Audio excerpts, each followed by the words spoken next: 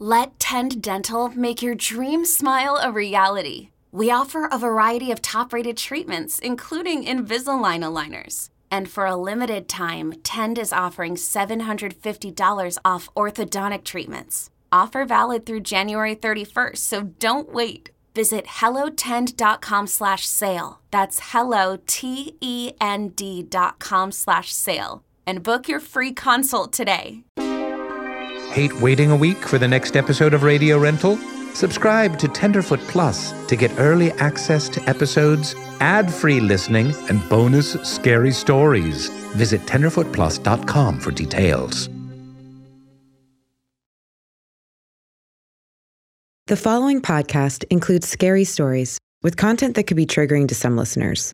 Listener discretion is advised.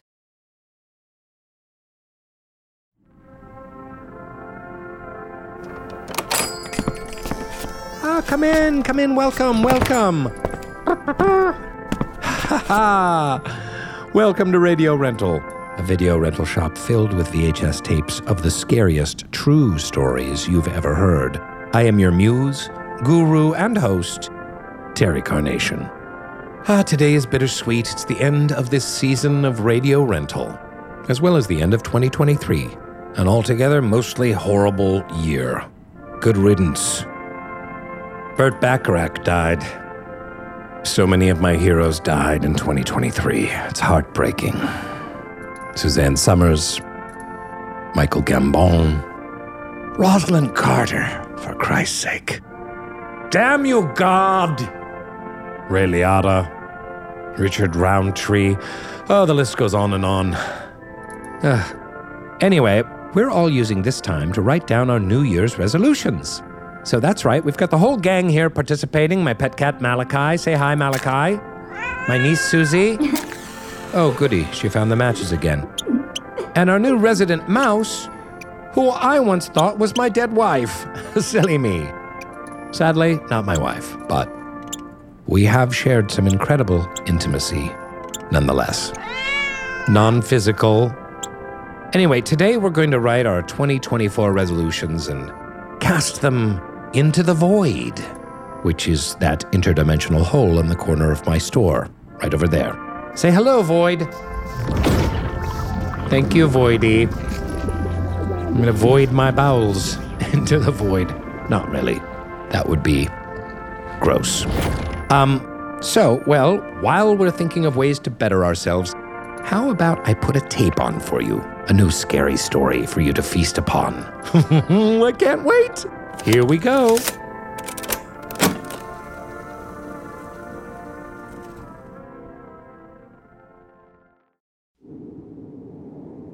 I was in my early 20s. I was looking for adventure. I am a petroleum engineer. I had the opportunity to go to the North Slope of Alaska. I got on with a wireline crew. They do kind of the day-to-day maintenance for oil and gas wells. They use these big trucks with winches in the back, and they have this big spool of cable, and they lower tools down into the oil wells, and they can do pretty much anything you can think of. They can fix it, they can take measurements, they can survey it. They're the handyman of the oil and gas industry. One of the jobs that we did have was in the Alaska Petroleum Reserve, this large, untamed tundra area of the North Slope. You can't move equipment out there in the summer because the tundra is completely melted. It may be permafrost, but on the top it's soft and you'll just sink into it. So in the winter, to get out to these really remote areas, they'll build these really long ice roads. The particular well we were going to was about 60 miles away from our main camp. It takes a long time to get out there. The speed limit on those things is 15, 20 miles an hour because it's ice. You can't go very fast. These ice roads, they have guard shacks on either side because there's no cell phone reception. We do have radios that we can communicate with, but they only work up to a certain mileage, maybe 5, 10 miles. So when you get out into the middle of these ice roads, there's no communication with the outside world. You're on your own. So these guard shacks, you check in and then you check out at an estimated time. If you don't show up, the guards will radio each other and then they'll come looking for you, because if you get stuck on an ice road in the middle of winter in Alaska, you could very easily freeze to death. It is remote. It is cold. It's rugged terrain. What we typically wear are specially designed Arctic coats and bibs and overalls and boots. These things are all rated for Arctic conditions, negative 50 degrees. If you don't have it, you might lose a toe. This particular job we were on was pretty uneventful. Started to go home. We were all burned out after 10 days doing this work. I have 3 other guys in the pickup with me. Behind us, we have our heavy equipment being driven by a semi-truck. And we start our way down the ice road. We stop at the guard shack, check in. It's 60 miles to the next guard shack, so we say, hey, we're going to see you in 3 hours. We're heading down the road, very uneventful. This is the middle of January, so the sun hasn't quite come up yet. You can kind of get a little bit of light from the stars, but it's dark. We're going as slow as we can so we're not slipping on the ice. Out of nowhere, in our headlights, something kind of pops up in the middle of the road. It's a guy. It's this guy just walking down an ice road in the middle of the tundra, like a zombie from a George Romero movie. He's just shuffling. He's not moving his arms, he's not swinging his arms, he's just shuffling his feet. It's 20 degrees outside, 4 a.m. in the morning. There's no reason this guy should be out here. And what's even weirder is the way he was dressed. He was in jeans, sneakers, and like a hoodie. Almost like you just teleported somebody off the street and just dropped him into the middle of the tundra. Totally not prepared for this kind of environment. Totally out of place. Immediately set off alarm bells in my brain. He had to have been walking for a long distance. There were no other roads that connected onto that. There were no other villages in between it. There was pure just tundra. There was no obvious signs of an accident where his snowmobile had tipped over or where he'd actually walked onto the ice road because, with the snow, you should be able to see tracks. This is definitely strange. Why is this guy here? The first thing that comes to my brain is he's probably a local Inuit that has been out hunting. Maybe his snowmobile is broken down and he's just trying to get back to the guard shack. That seemed like the most plausible explanation. It wasn't too unnerving to see him, but we were definitely concerned. You don't just see people in the middle of nowhere, Alaska, at this kind of environment. He didn't look cold. In those kind of temperatures, you can tell that something looks cold, like there's a little bit of frost in it. He looked like he had just stepped out of a house or something. He didn't seem like he was cold. He didn't act like he was cold. Like he just popped out of nowhere in the middle of the tundra. As we're rolling up on this guy, we're going slow. He doesn't acknowledge us at all. He's just shuffling his feet forward. His eyes are straight ahead. He's just completely ambivalent to us being there. I get up maybe about 2 or 3 feet away from him and roll my window down. The first thing I notice is that he's not Inuit. He's Caucasian. He's definitely not a local lost villager. He could be an oil field worker. He could be a tourist that has gotten lost. I don't know how that would have ever possibly happened. It definitely threw us off at that point that he was not a local. So I get my window rolled down. I'm asking him if he needs help. Hey, are you okay? Are you all right? He doesn't acknowledge us. He just keeps shuffling forward, doesn't turn his face. His eyes are completely devoid of any kind of thought or emotion. He's just walking forward. He's just shuffling. The guy in the passenger seat, my buddy, he's like, well, maybe he was in an accident. He's in shock. He didn't look injured, but he was definitely in a trance or something. And he was just shuffling forward. If he wasn't shuffling forward, he would have been catatonic. He was dead to the outside world. We continue to kind of roll our truck alongside him, and he's just trudging down the road. We're just trying to work on getting his attention. We're just talking to him and trying to get him to acknowledge that we're there. Why are you here? As we're talking to him in this extreme cold, I keep getting these whiffs of a smell coming off him. It's really peculiar. It smells kind of like acidic garlic. It's not like anything I've ever smelled before. And that kind of made the hair on my neck stand up, just because he just smelled so strange. In that kind of cold, you don't really smell things anyway. It was just kind of very weird. We keep trying to talk to this guy. We keep trying to get his attention. Do we jump out and do we just physically put him in our truck to take him to the guard shack? We can't just leave this guy out here. Maybe we should pull in front of him and see if we can stop him physically with the truck. Maybe we should just get out and see if we can help him in any way. One of my coworkers that was sitting behind me, he said he'd had enough of this. He rolled down his window and he reaches out of the cab to grab the guy. And what he wanted to do was shake his shoulder, and kind of see if he could wake him up out of his stupor. But before my coworker's hand could even reach this guy just spins around and latches onto my buddy's outstretched arm, just grabs it right at the wrist and just squeezes it.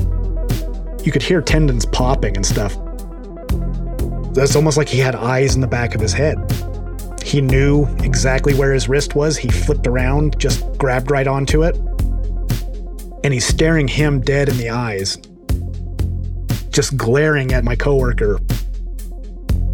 And then he turns his gaze to me, and it's the same just hateful gaze looking at me. And he's just clenching onto my crewmate's wrist tighter and tighter and tighter. I can hear my buddy groaning like he's trying to get his arm free from this guy, and he can't pull his arm away. And then he just started screaming. It was primal. Unearthly. If emotions had a physical temperature, this guy could have melted the entire tundra that night. He was just mad. There was just so much hate and rage and anger in that scream. It was absolutely terrifying. He's just screaming in our faces. I slammed on the gas of the truck. We spun out on the ice for a second before the wheels finally caught and shot us forward. He's running alongside the truck. As we're picking up speed and going faster, this guy still has a hold of my buddy's arm, and he's trying to pull him out of the truck. It took the other two guys in the truck holding on to him to keep him inside that cab of the truck. Eventually, he was able to kind of break free of this guy's grasp, and we just hauled as fast as we could all the way to the guard shack about another 30 miles down the road. One of the guys suggested maybe we should go back and double check on this guy, which was immediately shut down. We were all like, no, there's no way we're going back there. We just kind of all sat in silence until we got to the guard shack. It should have taken us about an hour and a half. I think it took us maybe 30 minutes. We were going way too fast for those road conditions, but we were scared out of our minds. We get to the guard shack. We probably looked like pretty bad. We looked probably pretty scared. I could say the guards were looking at us a little weird because I'm sure they haven't seen a lot of people like that come in and that disheveled, I guess. There's a guy out there we don't know. He might be lost. He might be hurt. We had to get out of there. We couldn't get him into the truck or we couldn't help him. We're just reporting it. The guards didn't take us seriously. They were looking at us really skeptical, like we were pulling a prank or something. My buddy that had his hand grabbed, he pulls back his coat sleeve, and he's just got the biggest black bruise around his wrist in the shape of a hand. By policy, they have to go check this out. Whether it's a prank or not, they have to go make sure that there's nobody out there. There wasn't really much more we could do, so the guards just sent us on our way, so we went back to the main camp and got ready to go home the next day. After our break and we came back to work, I ended up running into that same guard again at the cafeteria. And I was asking, like, hey, did you guys ever look into that guy that was out on the ice? And he kind of laughed for a second. He was like, yeah, that was a really good joke. You guys had us going. I took up a solid 12-hour shift just looking for this guy going up and down this road. We didn't find any tracks leading to or from the road. We didn't find snowmobiles. We didn't find any vehicles. We didn't find anything. That was good. I'm glad that you guys made me waste a shift just driving around. It wasn't a prank for us. There was really somebody out there. And I don't know who that guy was, if he was a guy. The first couple days after it happened, I remember joking with the guys that were in the truck. I'm like, did we just run into the devil? Did we just run into like a demon or something? The rational side of me, the only thing I can think of is that he must have gotten lost from maybe some sort of work camp that was out there, maybe another drilling rig. There was only 2 rigs running at that time. When the guards checked everything and there were no tracks leading to and from the ice roads and there was nobody reported missing from the camps, if this guy had disappeared from one of those construction sites, we would have known about it within at least a shift. Nobody was ever reported missing from them. It's a total mystery to me, even to this day, and nobody has been able to really pull all that together. I consider myself naturally skeptical of a lot of stories that people will tell, but I will go to my grave wondering where that guy came from, what that was all about. There's no reason that guy should have been there. There's no reason we should have come up on him. None of it makes sense, and I don't think it ever will. It's just one of those mysteries I have in my life that is just going to haunt me forever.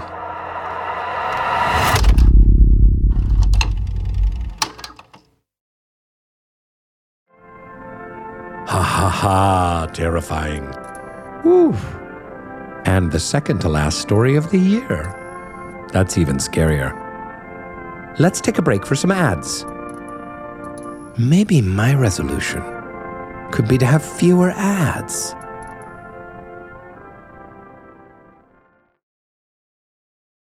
This episode is brought to you by Progressive Insurance. Whether you love true crime or comedy, celebrity interviews or news, you call the shots on what's in your podcast queue. And guess what?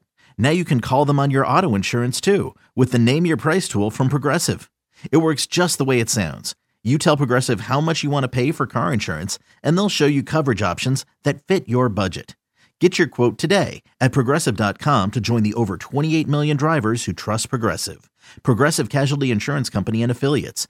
Price and coverage match limited by state law. Knowing how to speak and understand a new language can be an invaluable tool when traveling, meeting new friends, or just even to master a new skill. But it's not always simple when you're bogged down by textbooks and structured classes. That's why so many people trust Rosetta Stone. Rosetta Stone is the most trusted language learning program, available on desktop or as an app. It truly immerses you in the language you want to learn, like Spanish, French, Italian, Chinese, and more. You won't just be studying English translations. The Rosetta Stone intuitive process helps you pick up a language naturally, first with words, then phrases, then sentences. Don't put off learning that language. There's no better time than right now to get started. For a very limited time, listeners can get Rosetta Stone's lifetime membership for 50% off. Visit rosettastone.com/rs10. That's 50% off unlimited access to 25 language courses for the rest of your life. Redeem your 50% off at rosettastone.com/rs10 today. And we're back. Okay, we've got a couple of New Year's resolutions here ready to share.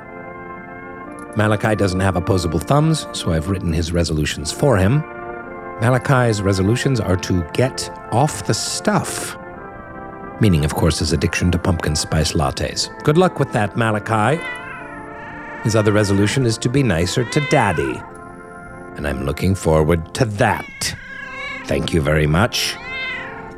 No, that is your resolution, and I won't hear otherwise. I don't care if you didn't say that. You meant it. And the other day you peed on me out of spite. Have you ever smelled cat piss before? I won't be having that kind of energy in 2024. Okay, so that's settled. Now, take the resolution and cast it into the void. Cast it away into the void. Go on. Go on. Good boy. And the mouse's resolution is simply crumbs. Okay. So I don't think there's very much going on up there. Godspeed, mouse. I hope you achieve crumbs in 2024. And here it goes into the void. Well, that leaves two of us. We'll noodle on these resolutions while you listen to another story. Here we go. Let's pop it in.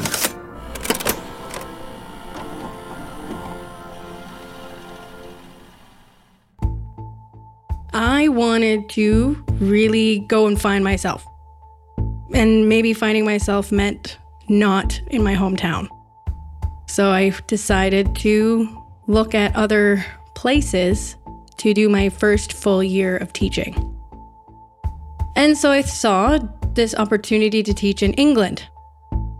I thought, this is perfect. I'm going to figure out what grade level I want to teach. I'm going to figure out who I am as a teacher and as a person, and I'm going to be able to travel all over the world.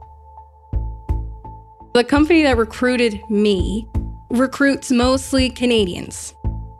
I was like, great, so we're going to get you this townhouse. Since we have to get you home, we have to have roommates.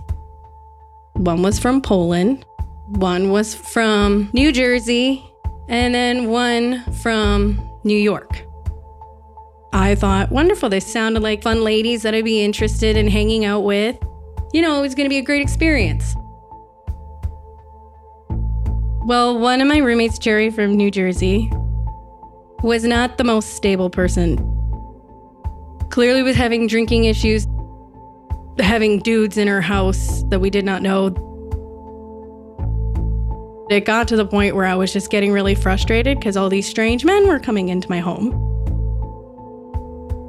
I was stressed out. She was borrowing money from me, and I was just so frustrated.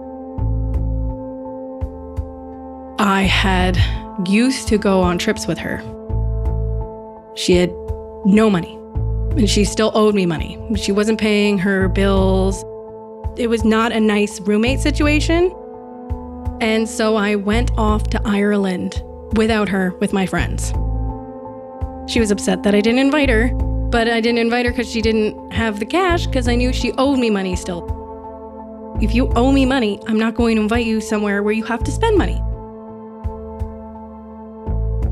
When I came home from Ireland, I was greeted by two strange men, drunk at my kitchen room table. And I'm like, what are you doing here? And where is Cherry? What's going on? They were too drunk to even answer me properly. She's nowhere to be seen, and there's these two men in my house. They let out like something. She's passed out somewhere. So I go upstairs to her room. I knock on the door, open it. She is passed out in bed.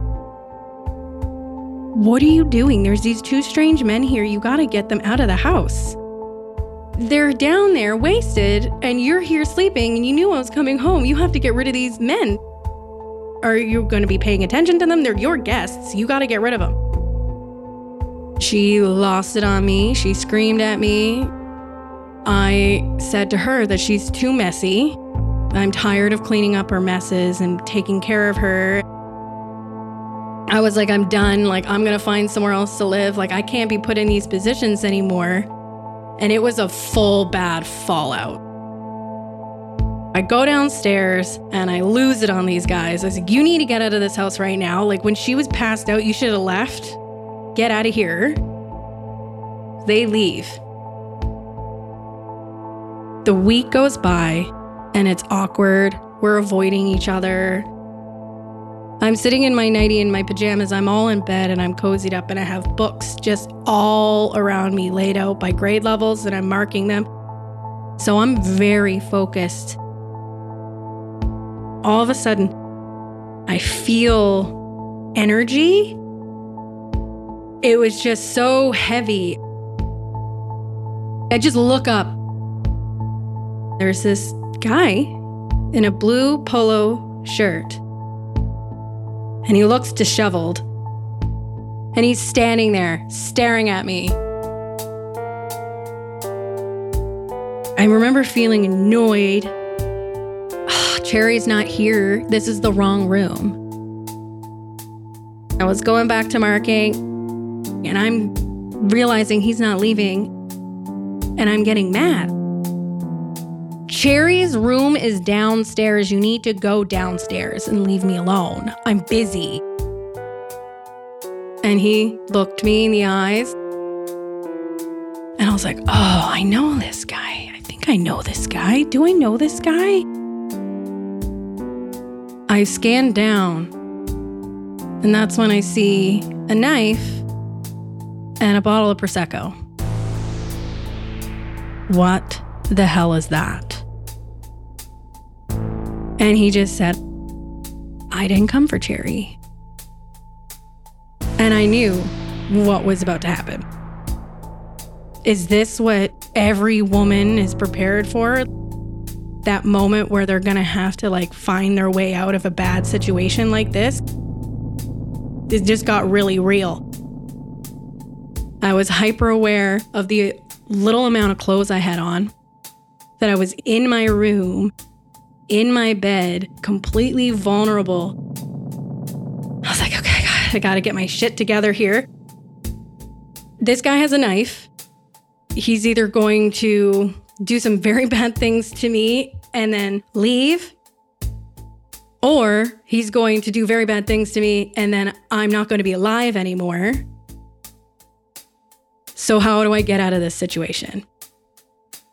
I need to get out of bed, I need to get out of this room, and I need to get downstairs. I'm panicking, thinking, how am I going to get downstairs without this man doing all kinds of other things that could happen in this situation? When I'm looking him in the eyes, I'm seeing that this guy's on drugs because his eyes were black. So maybe I can play to that. I know that I got to keep him calm, and if he's on something, maybe I can convince him I'm into it.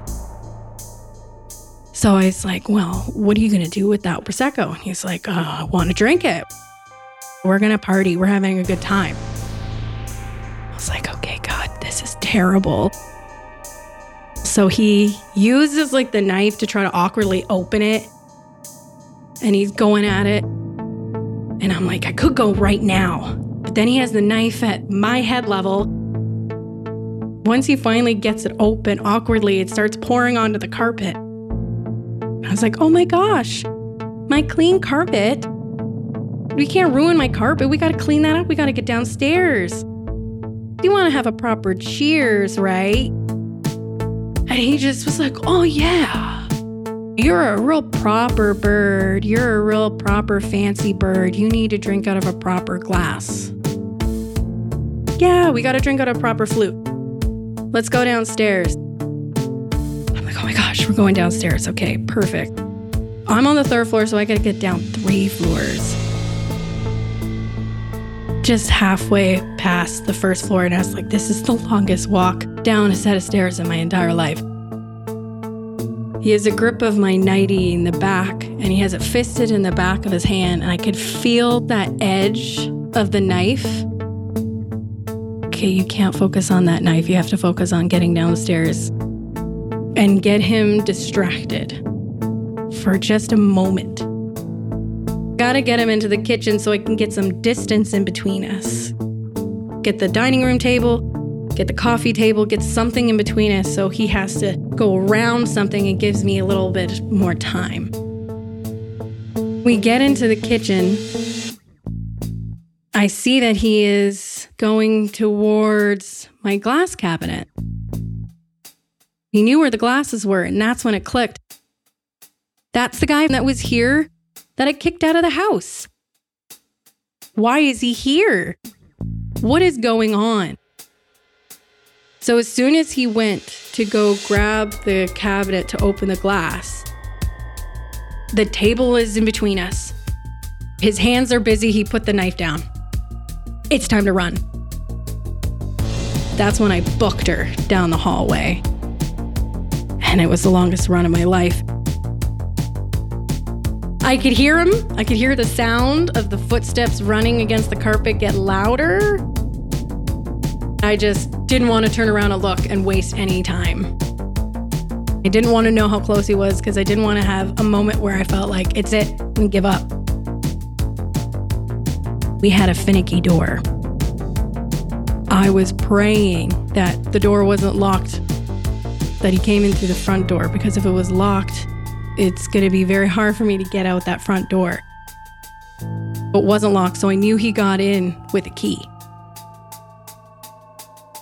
So I burst out the door and I'm screaming, help, help, help. Please, there's somebody in my house, help me. I hear him running behind me.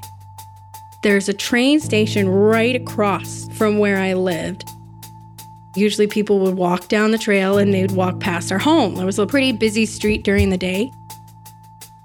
There's these two guys, they're walking down the path, walking towards me. They started running as soon as I slammed the door open and was screaming for help. All of a sudden, there's this massive force right under my rib cage. And I just go flying over the side of this brick railing.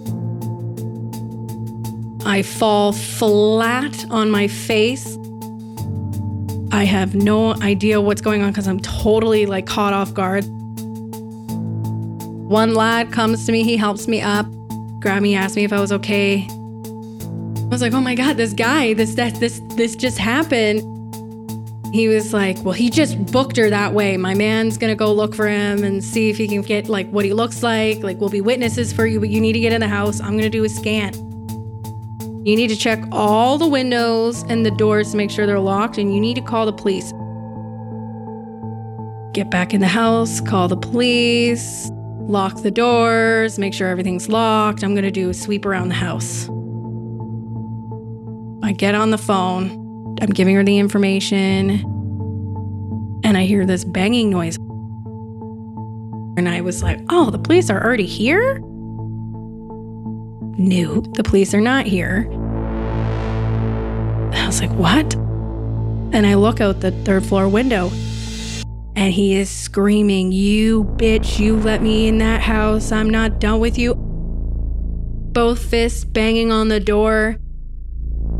And I yelled, I called the police on you, man. You need to get out of here. What are you doing? I called the cops. Fuck you, you stupid bitch. You are nothing but a tease. And I was so shocked. I cannot believe he's back. I'm freaking out. And then that's when I heard the sirens. The guy heard the sirens. He went and booked her. One of the officers went and chased after him. One of the other lads stayed back and talked to the police officer. They take their evidence. They collect all the stuff that they need to collect. I get back into the house. The police officer, he's like, do you have somewhere to go tonight? The guy got out of our grasp. I said, yeah, I have some friends. I did not sleep that night, but I was called at 5 a.m. to go in. They did eventually find him. They put me in this tiny little room and they showed me the evidence. They had pictures that he had taken from my house prior and collections of things that he had gathered. He had my underwear, he had some socks, and he had a picture of me and my brother together. I'm assuming he thought my brother might have been a past love interest or something, so he had his face cut out. They found out that this man had made a nest, essentially. There was like a hill that looked down, and my dining room and living room, the whole wall was essentially a window. So he had made a nest at the top of the hill and was just casing our place.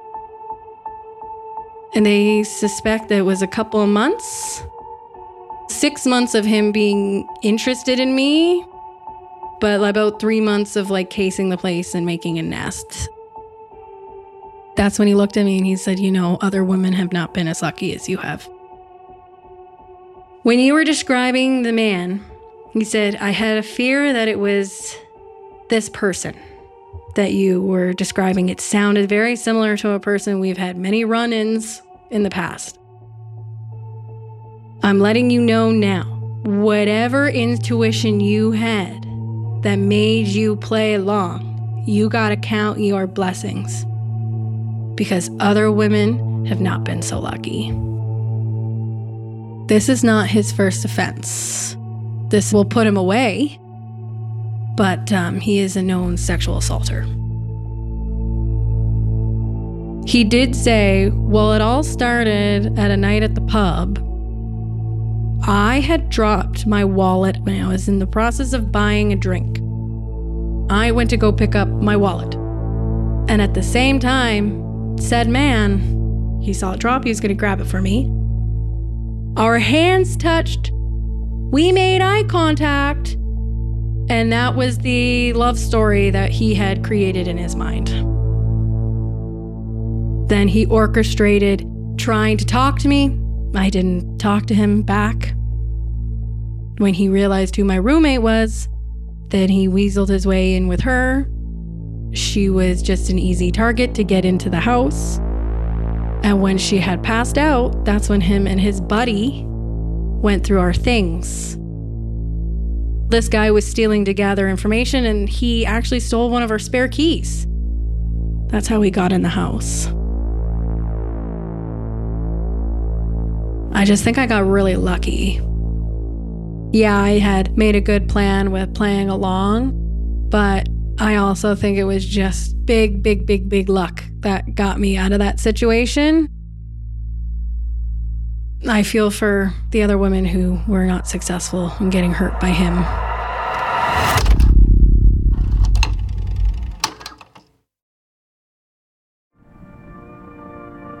Now here's another ad.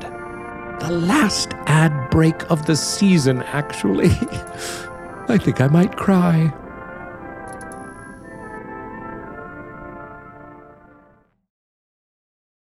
This episode is brought to you by Shopify. Do you have a point of sale system you can trust, or is it a real POS? You need Shopify for retail. From accepting payments to managing inventory, Shopify POS has everything you need to sell in person. Go to shopify.com/system, all lowercase, to take your retail business to the next level today. That's shopify.com/system.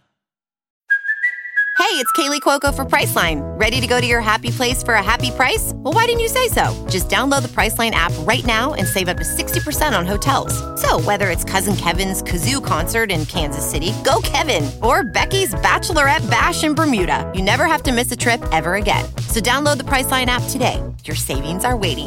Go to your happy place for a happy price. Go to your happy price, Priceline. Well, here it is, folks, the bitter end. Susie has decided that her resolution is to move out of Uncle Terry's shop. And what a relief, loss, what a real loss that is. We would all miss you so much, Susie Q. And every time I see a spontaneous trash fire, I will think of the good times we spent together. And I hope you will come back and visit us and giggle maniacally whenever you can. Just call first and I'll make sure I'm conveniently on vacation. Into the void it goes. And finally, my 2024 resolution. I resolve to consume more healthy fats and omega-3 fatty acids, less processed sugar. I also resolve to begin writing my memoir, Pale Carnation. Or, Terry, are you there? It's me, Terry. Or maybe a carnation for Algernon. Or spare. Anyways, finally, I promise to return in the spring with a new box of tapes from my collection. And I know you're all incredibly picky. Don't think I don't know. But I will do my very best to bring you even scarier stories told by even realer people. And with that, I cast these resolutions, written on a CVS receipt the length of my leg, into the void. Begone ye! Well, my dearest admirers, have a happy holiday and a safe yet spooky new year. And I'll see you all on the other side. Terry out. I hope no one dies in 2024.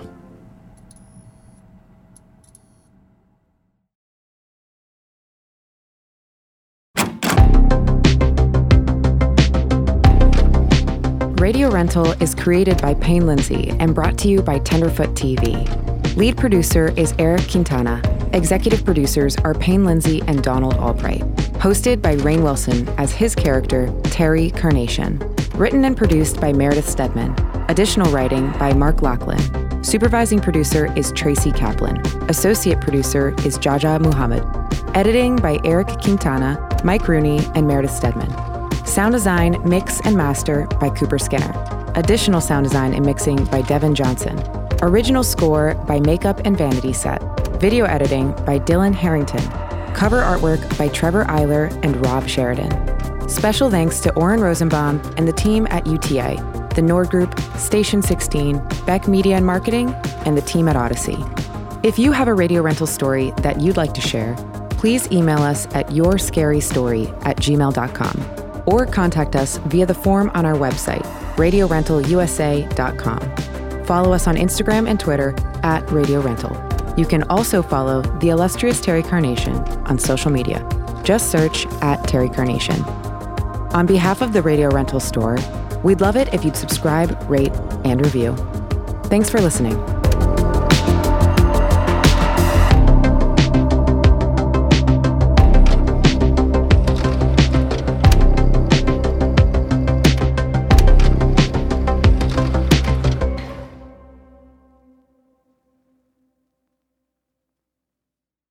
You know that science solves crimes. Forensic science is exciting, challenging, and most of all, rewarding work. But there is a shortage of qualified individuals in this field. Hi, I'm Terry with Loyola University Maryland's Forensic Science Department. Loyola is one of the only colleges in the country offering advanced degrees in forensic pattern analysis and biological forensics. Our courses, taught by forensic experts, feature hands-on training and small class sizes. They are based on real crime scene and forensic examiner training programs to ensure you are ready to make a difference. Our programs are open to students from a variety of academic backgrounds because we believe everyone can contribute to solving crimes. So what are you waiting for? Discover the excitement of forensic science at Loyola University, Maryland. Visit loyola.edu/forensic for more information. That's loyola.edu/forensic because you are ready to make a difference. Join one of Loyola University Maryland's forensic science programs today.